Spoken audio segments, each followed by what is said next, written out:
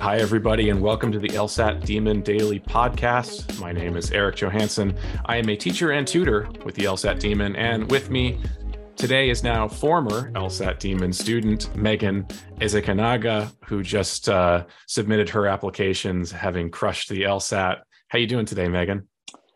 I'm doing great. All my applications are in, so just happy. Fantastic. Well, congratulations on reaching the end of your LSAT journey. Give me a brief overview of just the scope of where you started, where you ended up, and how long you were studying.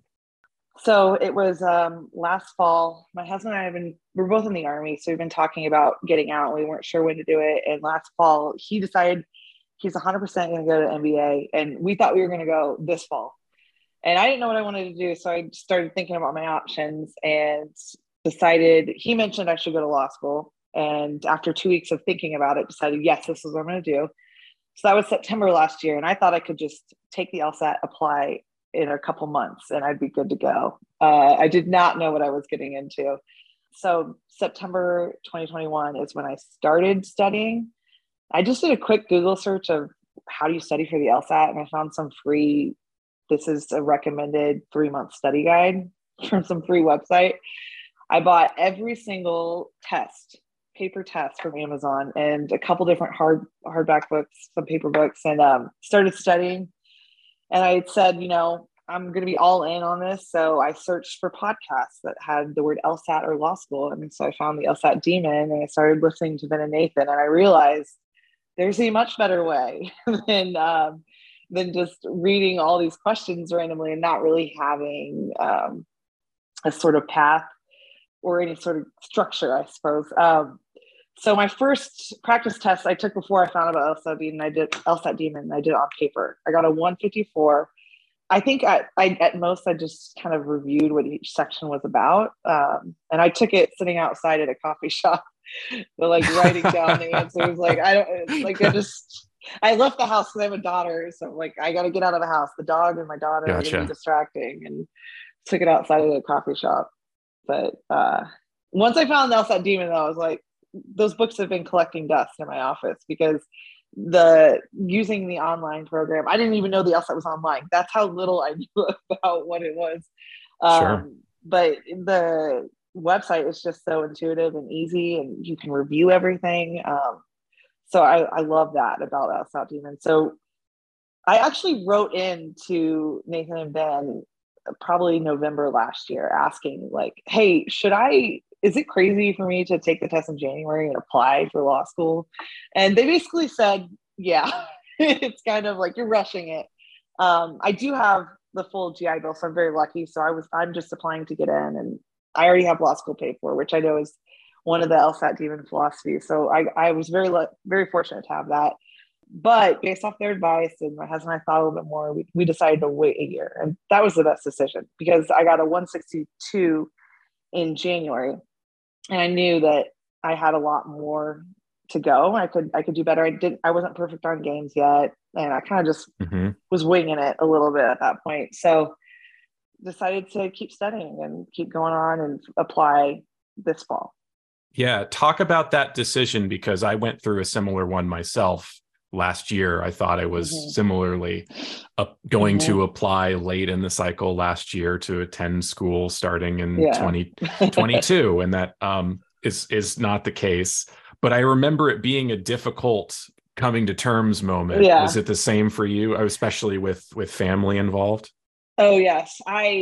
Once I decide how something in my life is going to happen, it has to happen that way. And I was very much I love the Army. Don't get me wrong. It's given me a lot, but I now have 2 children. I'm married, and we want to stay in one place. And the longer you stay in the Army, the more you move. And so once I decided, I started telling everybody. So I'm getting out of the Army, and it's going to happen. So then to have to backtrack that and say, actually, one more year, I'll stay in one more year. It definitely was humbling, but the right decision because, we're going to go back to school, not have our source of income. So we're saving aggressively right now. So that was good. And also I think I would have been rushed if I would have tried to do that. And I have a 6-month-old as well. So I'd have had an infant in law school. And that wouldn't have mixed. So it's good. I think it was the right decision. And oftentimes, yeah, I'm 31, so I'm even older, and I'm still feeling like I hear a lot of these, college students think, oh, I'm going to be too old if I wait a year. I don't really have that perspective, but I did feel that pressure a little bit. But now that I waited, it doesn't feel like I lost any time at all. Right. Anytime. Well, you probably finished, you talk more about your journey later, but you probably finished, got the LSAT, and then immediately it was time to start on other aspects of your application. So it was, but you got to do those things, hopefully not simultaneously. Yeah. So you got the 162 in January. You had decided, I'm going to keep studying. I know I can do better.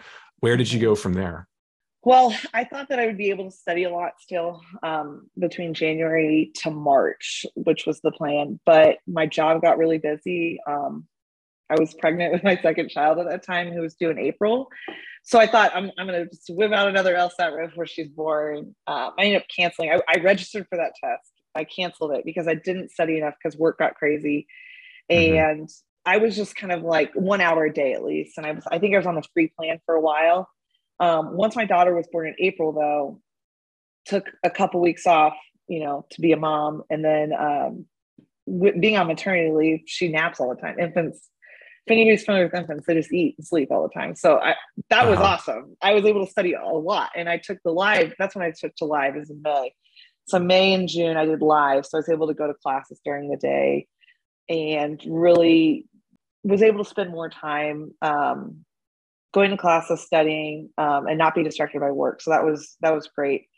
And I think I scheduled for August after that. Yeah. So I went back to work right after I took the test. So I took extra time off, took the August test, and I was in really good shape then. So that you could keep studying until before you went back to work. Gotcha. Yeah. So that way, like, go back to work, I can get back in the work zone and not worry about the LSAT. But I was scoring it like in the 170, the high 160s to low 170s. So when I got a 165 in August, I was like, okay, I can do better. I know I can do better. And I'd already put all this time and I'd gone to all these classes. So really though, between August and October, I didn't actually I took like 4 or 5 tests, but I did a lot more sections and kind of reviewed things and just stayed fresh. But I think it was more of a confidence thing. I didn't get games perfect, I know, in August, but then October, I know I got games perfect. I think that's what really got me to the 170 is you knew that you crushed it. Perfect. Yeah. I had 10 minutes left. 10 minutes left in the game. I was like, what? What did you do with your 10 minutes? Well, there was the questions about if this rule changed to this rule, which rule would keep it the same? Sure. I was able to go back and thoroughly make sure I got the right answer. So I spent 10 minutes on one question. That was great. Sure. But you crushed it. And so that was the October test? Yes. And you scored a 170. Nice. So from a diagnostic of 154 over about a year of studying with full-time work in the Army and having an actual child, plus another one that you were caring for at the same time, 16-point improvement, and you're just in a completely different league. Oh yeah. It's a game changer. And I feel more confident about my applications and my chances and where I can go. I will say, even though there were periods within that year where I didn't study as much, I was doing an hour a day at least, and getting as much practice as I could, but even when it was like heavy work was really intense. And then the times that I had more time, I would spend more time if I needed to. But I did notice, like, probably the first 6 months was a lot more time. And then towards the end, like, you're leaner. You don't have to spend as much time, but you benefit just as much towards the end. Yeah. What I love what you said, because you took the August test and you scored at the bottom end of your range, but it sounds like you didn't freak out and you didn't overreact. You just knew that you had a bad day for yourself, but that you were still perfectly capable of scoring in the 170s. So you didn't overreact. You just stuck to the game plan and kind of trusted in your the fact that you were already good at the test and sort of maintained that until you got to October, and then had all the confidence in the world going into that test. Yeah. Awesome. So that's great. Tell me about that, a little bit more about that routine. Did you find, given how busy you were at various points and having kids and kind of your schedule changing, that you were able to, at least, you said you always kept at least 1 hour per day. Yeah. Was that, did you like carve out an hour a day that you always knew was your study time, or did it kind of fluctuate? Yeah. To what extent were you like strict with when and how you studied versus just kind of changed accordingly? I wish I was stricter with myself. I think it would have been, maybe I would have been a little shorter time frame for me, but it was either, if I didn't, sometimes I'd get the hour after my kids went to daycare. My husband would take them early. Most times it was during lunch. That was the best time for me, because I was at work, so I could close the door or go off somewhere and study for an hour at lunch. That was the best time. But when I was studying more than 1 hour a day, it was after bedtime routine. So I'd do the bath, put both the girls to bed, and then I'd get an hour or two. And before my other daughter was born, put her to bed. But that was good too. My husband's studying for the GRE at the same time, so it's not like we wanted to hang out at night. We both were studying. He got the office, I got the kitchen. Gotcha. So that helped, having a study buddy, someone suffering through it. We didn't get to compare questions, but we at least knew we were both busy, and we're not pressuring each other to like go out to dinner or something. Yeah, you were both in the thick of it and we're both commiserating. lame and studying. Yeah, exactly. Nice. Cool. Were there any points along the way that you reflect on as like inflection points when something really clicked, or I don't know, maybe it was just the decision to delay, or like key moments on the journey that stick out in your mind where you kind of realized that something about the test that kind of took you to the next level? Yeah, probably 3 different moments. The first being the decision to wait a year, and realizing that I can take my time and get really good at this. And I don't remember who mentioned it, but comparing the test to a marathon, not a sprint, and training, or even just training like any sort of athletic competition, that it takes time. Your brain is a muscle. So that was an epiphany. Like I can't spend 5 or 6 hours every day on this. Like I just, like, I don't go out and run 10 miles right now. Like I'm running only 15 minutes to get better at running. Sure. And then the other 2 is the live classes. I was decent at reading comprehension before, but it was also the thing I hated studying the most, because I just didn't want to do it. Doing the live classes and forcing myself to go to the reading classes was super, super beneficial, and volunteering to answer questions or read, and learning how to read through it and like anticipate questions. So that really helped, I think, get me a couple more questions better on reading comprehension. And then finally, understanding how to do worlds in the games was huge, and understanding the entire game before I started writing anything down. Because I was notorious, like I would write, and then get to the end and like I misunderstood it. So once I started just reading the whole thing and then building the worlds, if it was worlds, I did much better. So those 3 things. That's something I try to model and talk about in my classes a lot, is read through the whole game and try to understand it in your own brain first. And recognize that you can understand a lot of it before having to write anything down. And to the extent that you can, it's going to keep you from writing down stuff that's wrong. So that's great. Every time I messed up, it's because I started writing. My August test, I missed a rule because I misread it. And so I wasted so much time. Yeah. So it makes a big difference. So you said that the going to the live classes was a big help. Was that just like the extra motivation of having that resource? Yeah, it was a forcing function. I made sure 3 to 4 times a week to go to a class that included reading, or if it was completely on reading comprehension, that was like games. I could do games all night long. Like I probably will still do it. No, I probably won't, but like I love doing, I would sit here with a glass of wine and like do games and be like, wow, it's already 10 o'clock. Oh my goodness. But reading comprehension was hard. So the live classes was a great motivating factor for me to get better at reading comprehension. Did you ever get to a point where it felt like you had a little bit of that games experience on reading comp?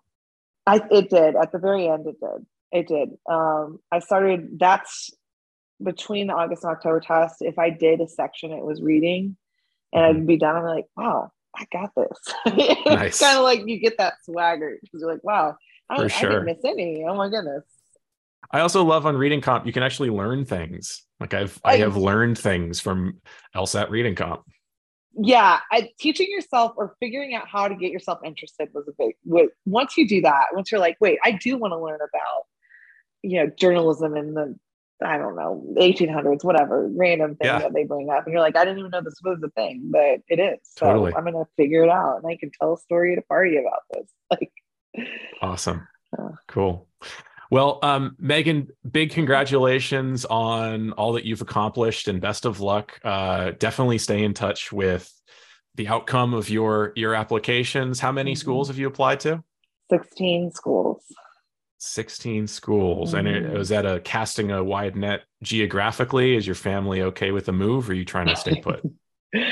Yeah, we ideally want to end up in Texas. We love Texas, but we're pretty much all over the place. Arizona, Florida, Georgia, Alabama, all over the place.